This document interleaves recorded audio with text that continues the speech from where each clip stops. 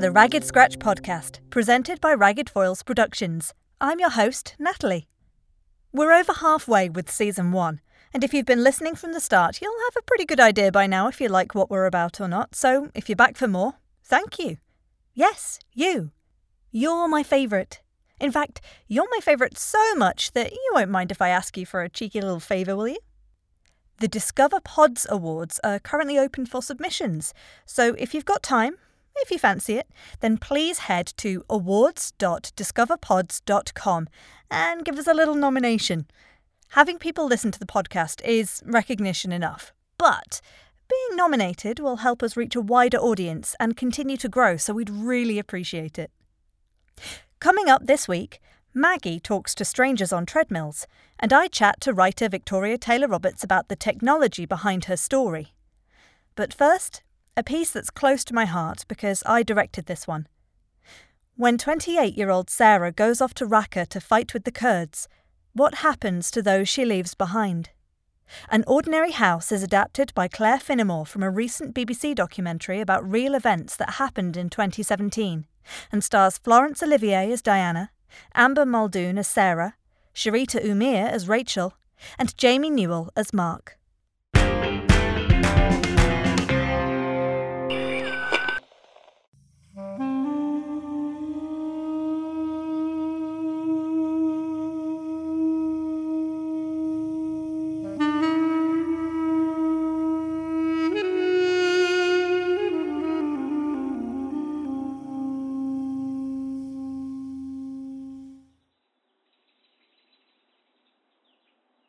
Dad was in a band when he was young. It's hard to believe now that they all had long hair, probably took LSD and other drugs, and wore shades. He's still a rebel, though you wouldn't know it from his clothes now. I think my grandparents pretended not to know that he was part of the underground rock movement in the 1970s. Granny and Grandad were both extremely strict and could shut you up completely with a look. I always wanted her bedroom, bigger than mine and looking out over the garden and the Oxford Canal. I found the small brown bear I thought I'd lost at the back of my desk drawer yesterday. Just holding that sweet furriness made me cry, remembering the last day I saw my sister who gave it to me. I watched her looking at maps on the kitchen table. She was sitting there wearing army uniform. The material was scratchy and stiff against my legs when she held me fiercely tight against her. She rolled up the maps when we heard Dad's car in the garage. He'd got used to the uniform by then. I knew, when I woke up next morning, that Sarah was gone. I went to school as usual, but all day I was distracted wondering where she was and whether she had actually gone to Brighton. There was a group of them, but she was the only woman.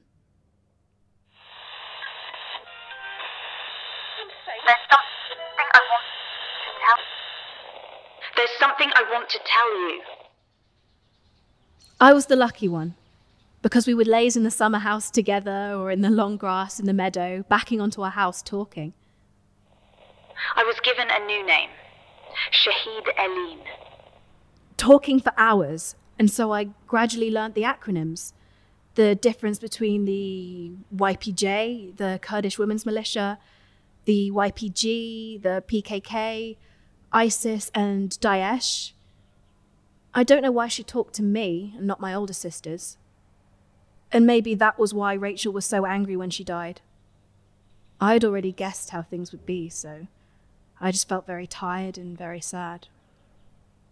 I'd gone to a party, and when it was offered, well, that's when I started taking. But Dad was devastated, completely. If it hadn't been for the PKK, the Kurdistan Workers' Party, I might have survived long enough to make a difference. The training was so hard, the sand and dust always stinging my eyes. I miss the green grass meadows. And you, Diana, so much. Did you know I was with you all those days when you should have been in class? Trying to ward off dirty old men, people watching you with bad intent, holding your hand when you walked too close to the edge.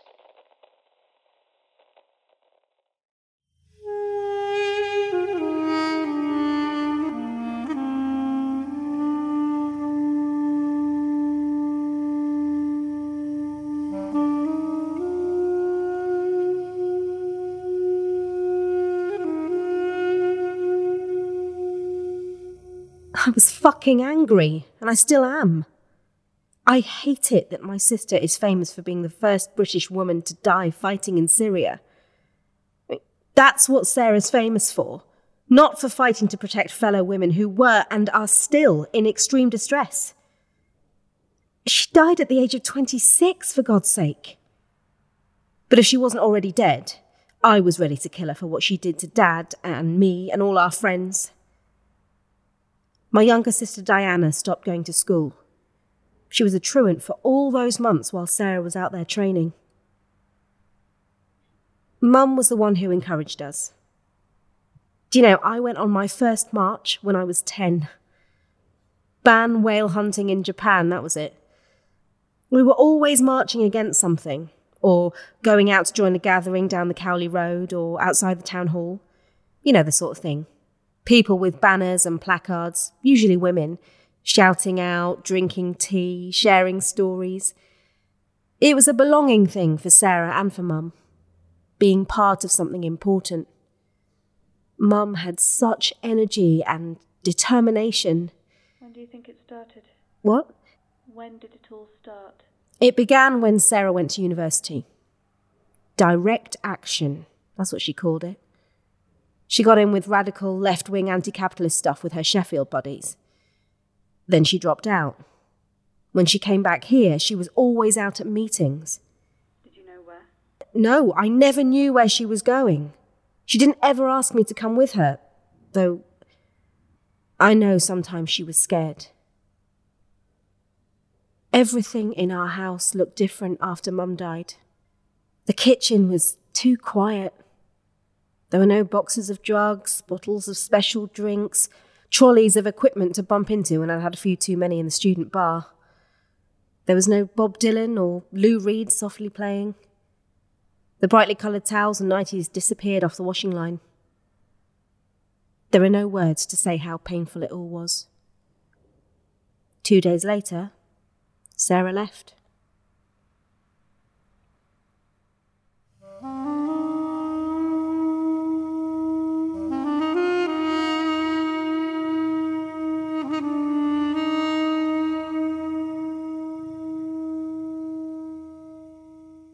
When Sarah announced her decision to go to Raqqa, I said, "I accept your decision, but you may be killed." And I said, "Well, it's been nice knowing you.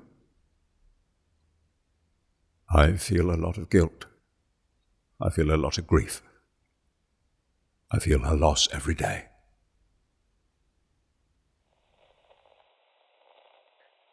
Dad, I was so proud that you went out there, out to Kobani and Raqqa, and you met the commander who finally agreed to let me go to the front line to fight. I was just one person. There were lots of us joining the fighting, but thousands of Kurds died. When Sarah was small, I remember how she rescued a bird trapped under a net in the school playground. It was being tormented by other children. Oh, she was fiercely protective. She wouldn't let the frightened creature get hurt, so the bullies turned on her. She stood up to them all. I tried to build all my children up to be free and confident, to do what they wanted, to be what they wanted to be. My own mother had very high expectations. I was never good enough. She once said to me, "When you played that violin, I was so embarrassed I felt sick." That went deep. I went out there to see things through Sarah's eyes. They gave me her diary. Seeing her very clear writing on the page was like listening to her talk. Oh, it's hard bringing up girls. After they're about 11, you feel awkward around them. Much easier for mothers. I find it hard to express big emotions. And sadly, Sarah got that from me. I didn't talk with her enough. I was looking forward to talking with her as a mature woman.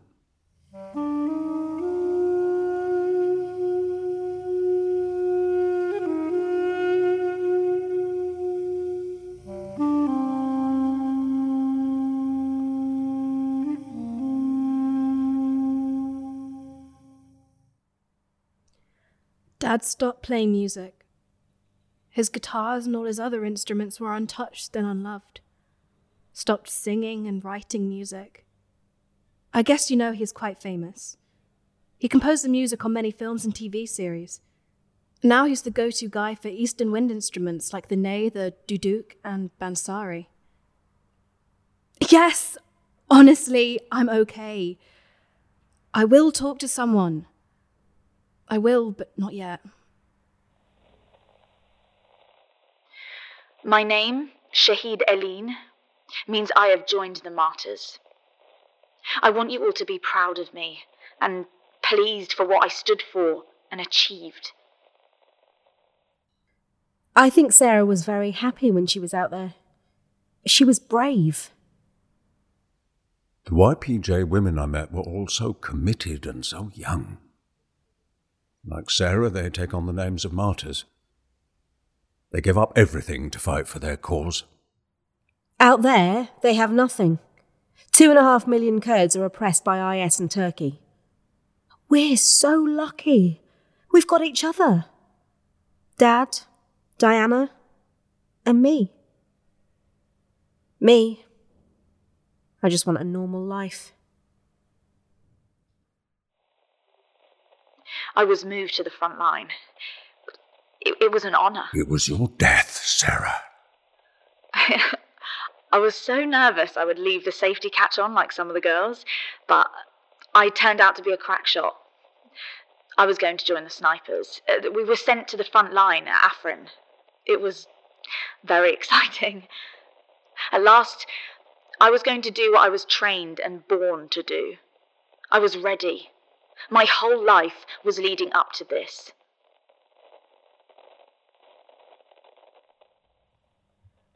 Although my sister turned out to be an expert with her AK-47, she was killed by a Turkish airstrike when the building she was in was obliterated.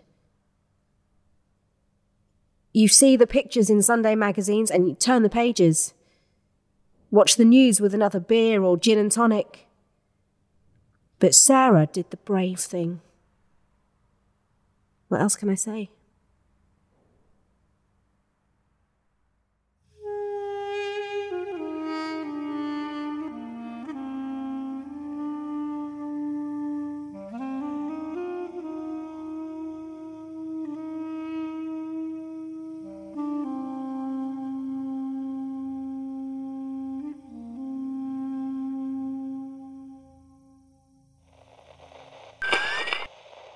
So I am here with writer Claire Finnemore, who wrote An Ordinary House.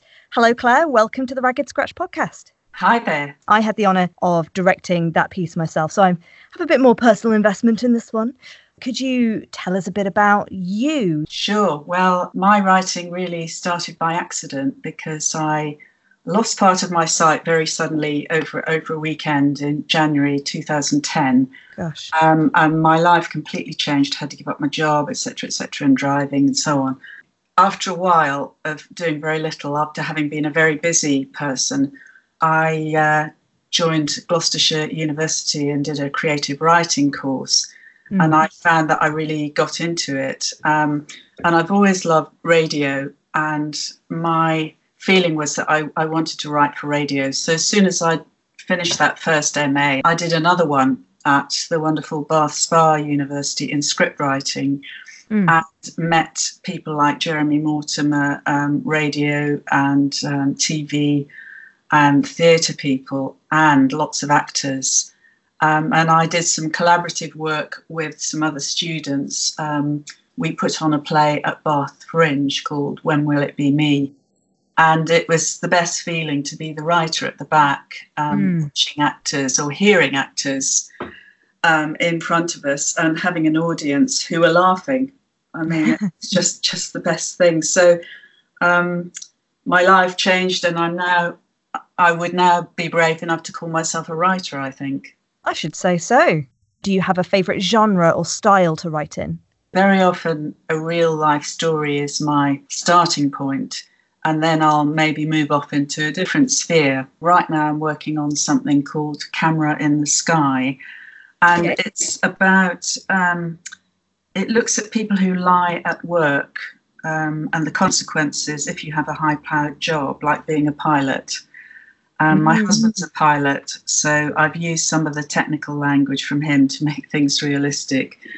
And I've written some plays based on friends of mine. For example, one called Shopping in the Dark, which is about a blind person and her trip to Tesco's and how absolutely frightening that can be. Yeah. And that works well on radio because you can show the sounds of traffic and her calling a cab, etc., which turns out not to be a cab at all. Oh, gosh. And there's a GCHQ plot going on, so I've had a bit of fun with that. It's lovely that you have this passion about writing true stories. And so, yeah, to go back to An Ordinary House, obviously that is based off a true story itself, a story that you'd heard in a documentary. Yes. You then got permission from the real life person that Mark's character is based on to write the adaptation. Do you have any advice for writers on approaching strangers to ask if you can write about their story? Well, I wouldn't actually have done it. I wouldn't do it the way I did it. Right, okay. Because I sent off my short play, and it wasn't until it got selected that I thought, oh, right, I better contact the person who is part of this important family. And so I was quite concerned that he might say, well, no, it's far too precious or whatever. And he was wonderful because he said, of course, I give my permission. But I think it is quite difficult, that letter or that phone call that you do need to make to say, what do you think about this idea? So it's very much about how you present it. Yeah. It is about actually contacting people early in the process because you don't want to waste your writing time. Of course, yeah. Although I suppose maybe with a documentary, it's slightly different because they have already told that story from a factual perspective and put it out in the world. But as long as you're not taking gross liberties and altering it.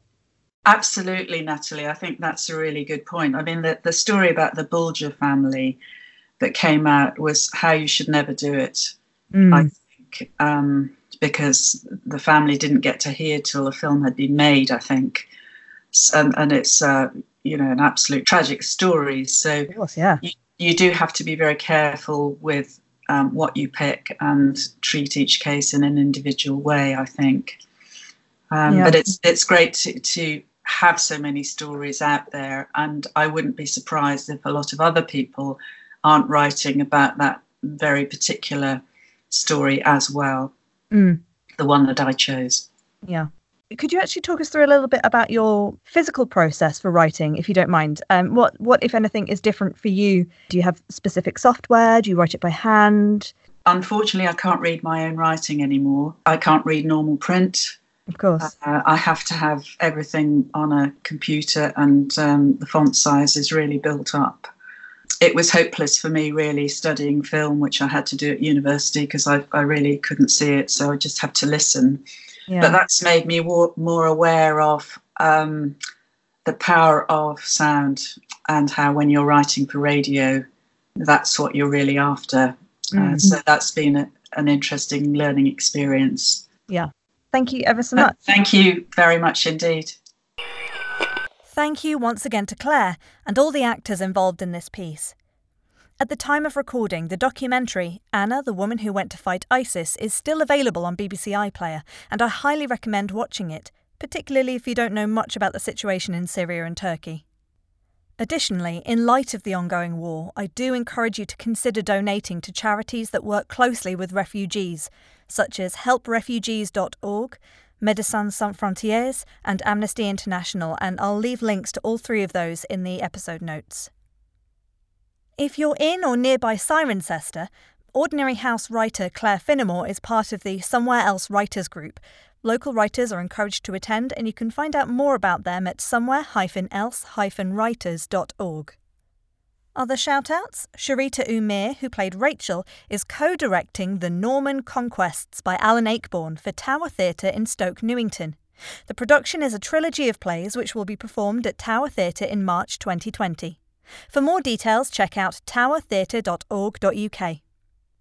Finally, the writer/director of the next piece, Victoria Taylor Roberts, is also a singer/songwriter, multi-talented. Listen out for a clip from her track That Smile at the end of Like the Blood in Your Veins, and if you want to hear more, you can find her album Trading Metaphors on Spotify. Speaking of which, let's head to the gym, where we find a lonely Maggie on the treadmill, waiting for the avatar of the love of her life to turn up on the treadmill's inbuilt social running app. Like the Blood in Your Veins was written and directed by Victoria Taylor Roberts, edited by Kirsty Gilmore, and stars Natalie Chisholm as Maggie.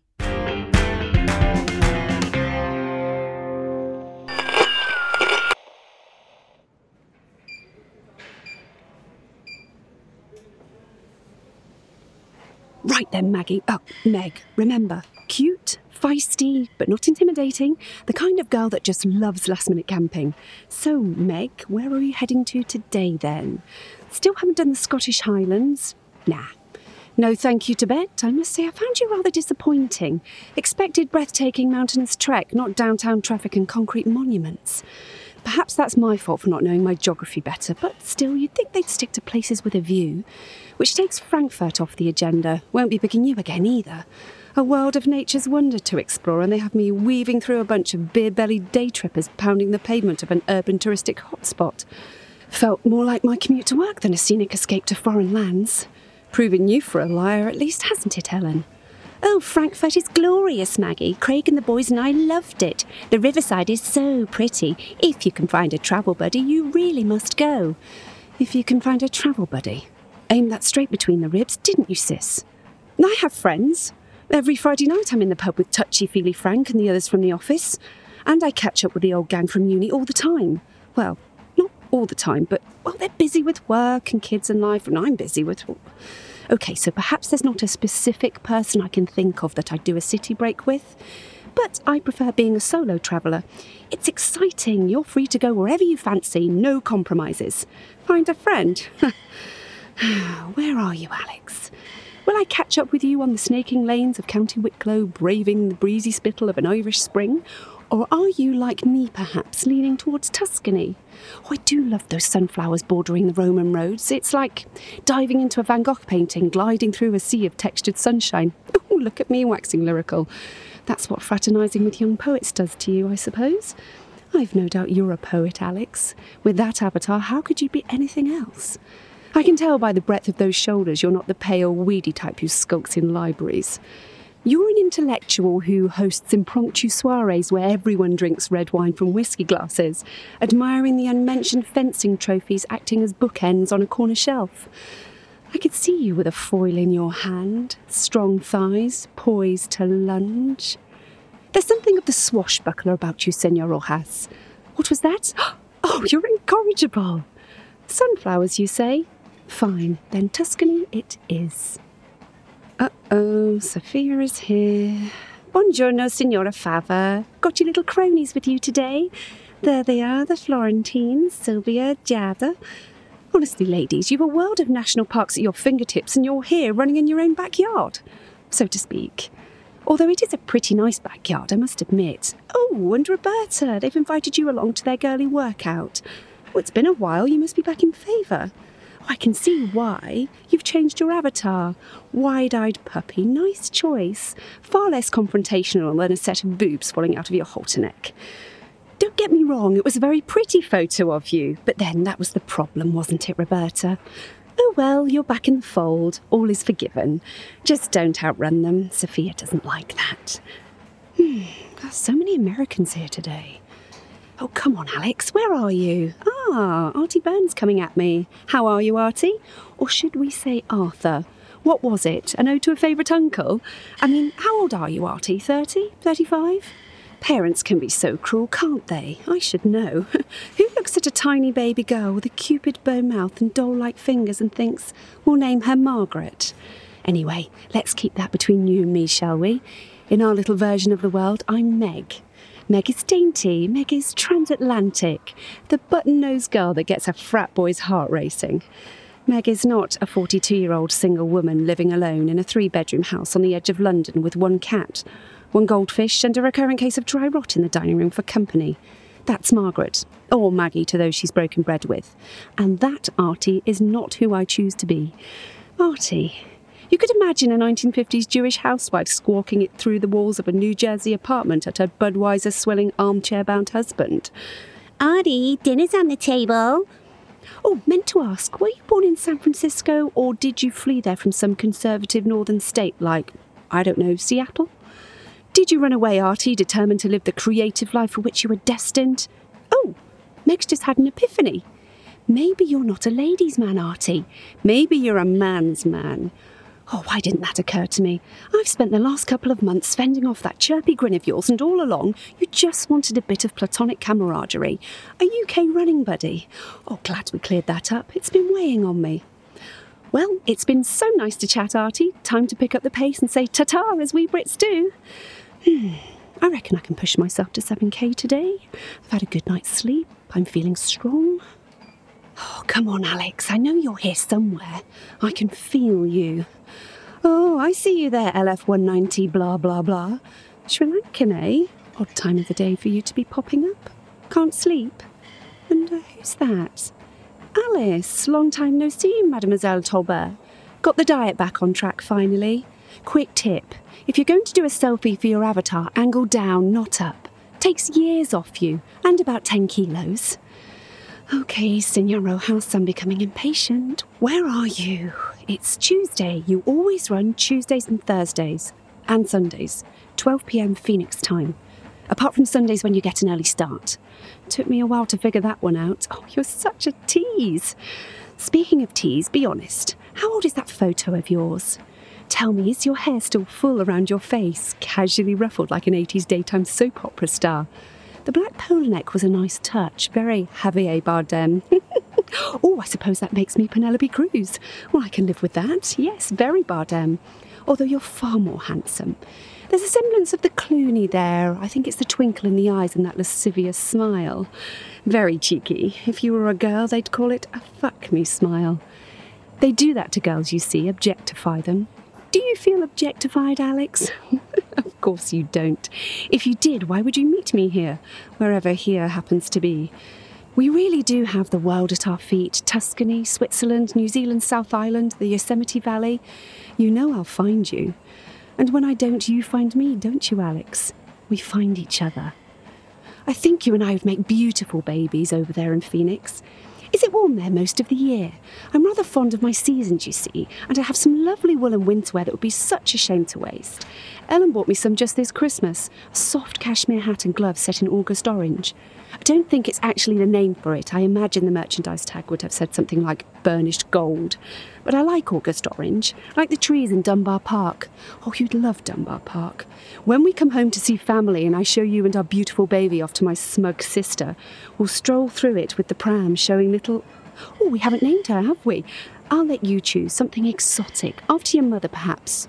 Paloma, like that squeaky little singer. That's Spanish, isn't it? Strolling through the park with little Paloma after dinner, my mum, my dad, my sister and her brood beside us. You won't get on with Craig, he's far too stuffy. And older, of course.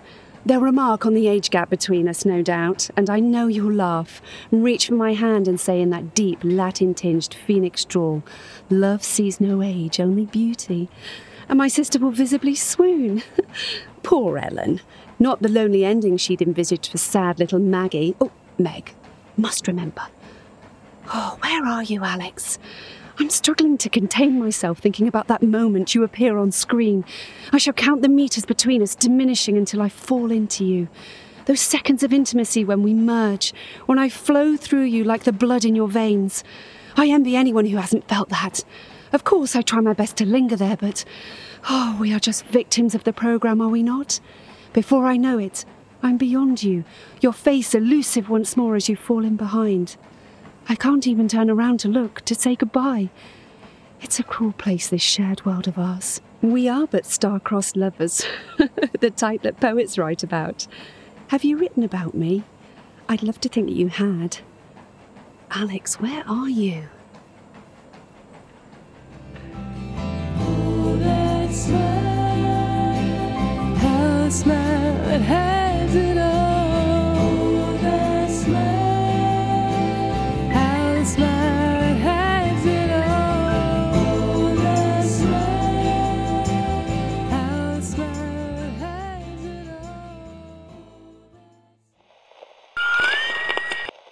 I am here with Victoria Taylor Roberts, who wrote Like the Blood in Your Veins that you just listened to. Hello, Victoria. Hello. Hello, welcome to the Ragged Scratch podcast. Thank you very much. Thank you for having me. Well, it's been great having you on board. And actually, you're both writer and director in this case. So could you tell us a little bit about yourself? Yes, I started writing many years ago, but only really for the stage and for film about 12 or 13 years ago, and have had a few things on stage now and had a few things on screen now. So I'm kind of covering all bases really, and the moving into radio is a newer thing and really exciting for me. Oh, and how did you find that, writing in a newer style for specifically audio? It's really easy to underestimate how much skill goes into that. I'm awed by writers who write a lot for radio, because you have to think that everything that normally visually, any visual gag, any visual nuance suddenly has to be communicated to an audience through not just either sound effect or through very clever dialogue, clever text. It's a whole new ballgame, isn't it? So out of all of the things you have written, what's your favourite? I tend to err towards dark comedy in spite of myself. I do tend to, I can't help it. I tend to find quite topical things with a humorous slant and then explore them. More recently, a piece I'd written called Laptop Land, which I'm still pitching about, which is essentially an exploration of corporate data mining and the potential Machiavellian kind of consequences of that. And it's set in Santa's workshop. And it's essentially following a small group of elves whose work has been taken out of the workshop, and they've stopped making lovely wooden trains and blocks and dolls, and have started data mining the letters that small children sends into Santa. Oh, wow, I love that. I think sometimes the darkest things can be the most fun to explore, can't they? Absolutely, yeah. So you said you've been writing for some time now.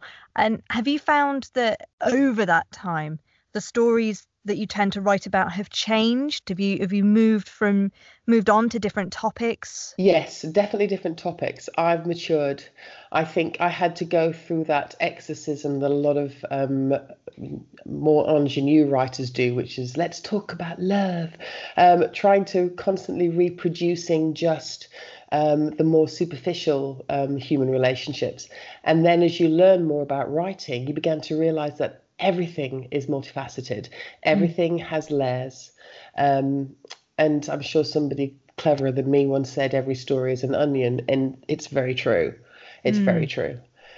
When we're looking at what we think a character needs, it is at one level below what they want. And there's so many aspects to human life and how that interacts with the world around them. And it's amazing as a writer how it teaches you about life, as well as life teaching you how to write. Writing teaches you a little how to live as well. Yeah. I'm an actor, so that's part of my training, is taking a script and looking at, okay, what is the character saying, but what do they mean by that? What is their goal for not only that moment, but that scene, that week in their life and their entire life? I think that's absolutely. I've got a deep love for actors, slightly biased because I was one myself for many years before writing, but I think the skill of dramatization is so misunderstood. Actors are writers' best friends. They really can be. And as a writer, there's a real joy in watching an actor absorb the character you've created, understand it, augment it, and bring it to life. It's an utter joy to be a part of. So Maggie, the main character, she's interacting with different people in a virtual world through her treadmill. Could you talk us through how much of this tech is things you've experienced and how much of it is you extending the design to the next level? Is this a real treadmill that you've come across that does this? In my gym, there is a row of these treadmills, and they have little screens. Lots do now. And on the screen, you have an interactive button. You can press it, and before you know it, you have chosen whether or not you're going to run through Tuscany, the French Alps, South Island, New Zealand, and you have this visual on the screen. And not only do you have the landscape that you run through, you have fellow runners all around the world who are also essentially plugged in to this machine, who have logged in. even uploaded a photo avatar, and you're running virtually, and they use the word literally virtually with them.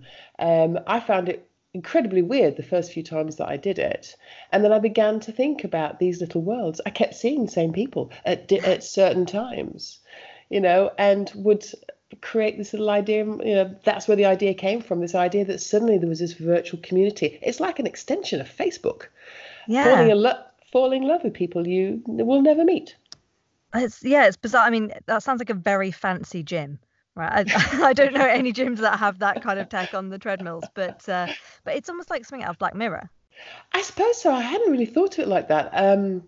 But yeah, people have made that comparison, and I think one of the first series of Black Mirror had a treadmill episode in it. I think what I wanted to do was to look at that concept of love and loneliness, and how we find ways of expelling that, of finding a community. Even if we're not being invited into one, we will infiltrate one. And she's infiltrated a community so that she can feel a little less lonely.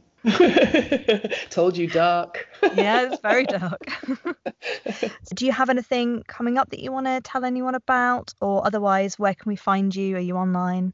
Please feel free, anybody, to add me on the Twitter accounts. I am at WistfulVTR, and my stuff is about, but there's nothing coming up to date. Well, thank you very much, Victoria. Thank you so much for that, Natalie. That's it for this week. Thank you to all of the creatives involved in putting this episode together, and thanks to you for listening. The Ragged Scratch podcast, brought to you by Ragged Foils Productions, was produced and hosted by me, Natalie Winter. Play edits, recording and episode edits by Natalie Winter and Kirsty Gilmore. The Ragged Scratch podcast theme music was composed by Alex Jones. You can find us online at Ragged Foils across Twitter, Facebook and Instagram, where we've been tagging this week's creative so you can find out more about them and their work. If you've enjoyed this episode, please do go to rate, review and subscribe, as it will help other people find the podcast. And we'll see you next week for our penultimate episode of this season.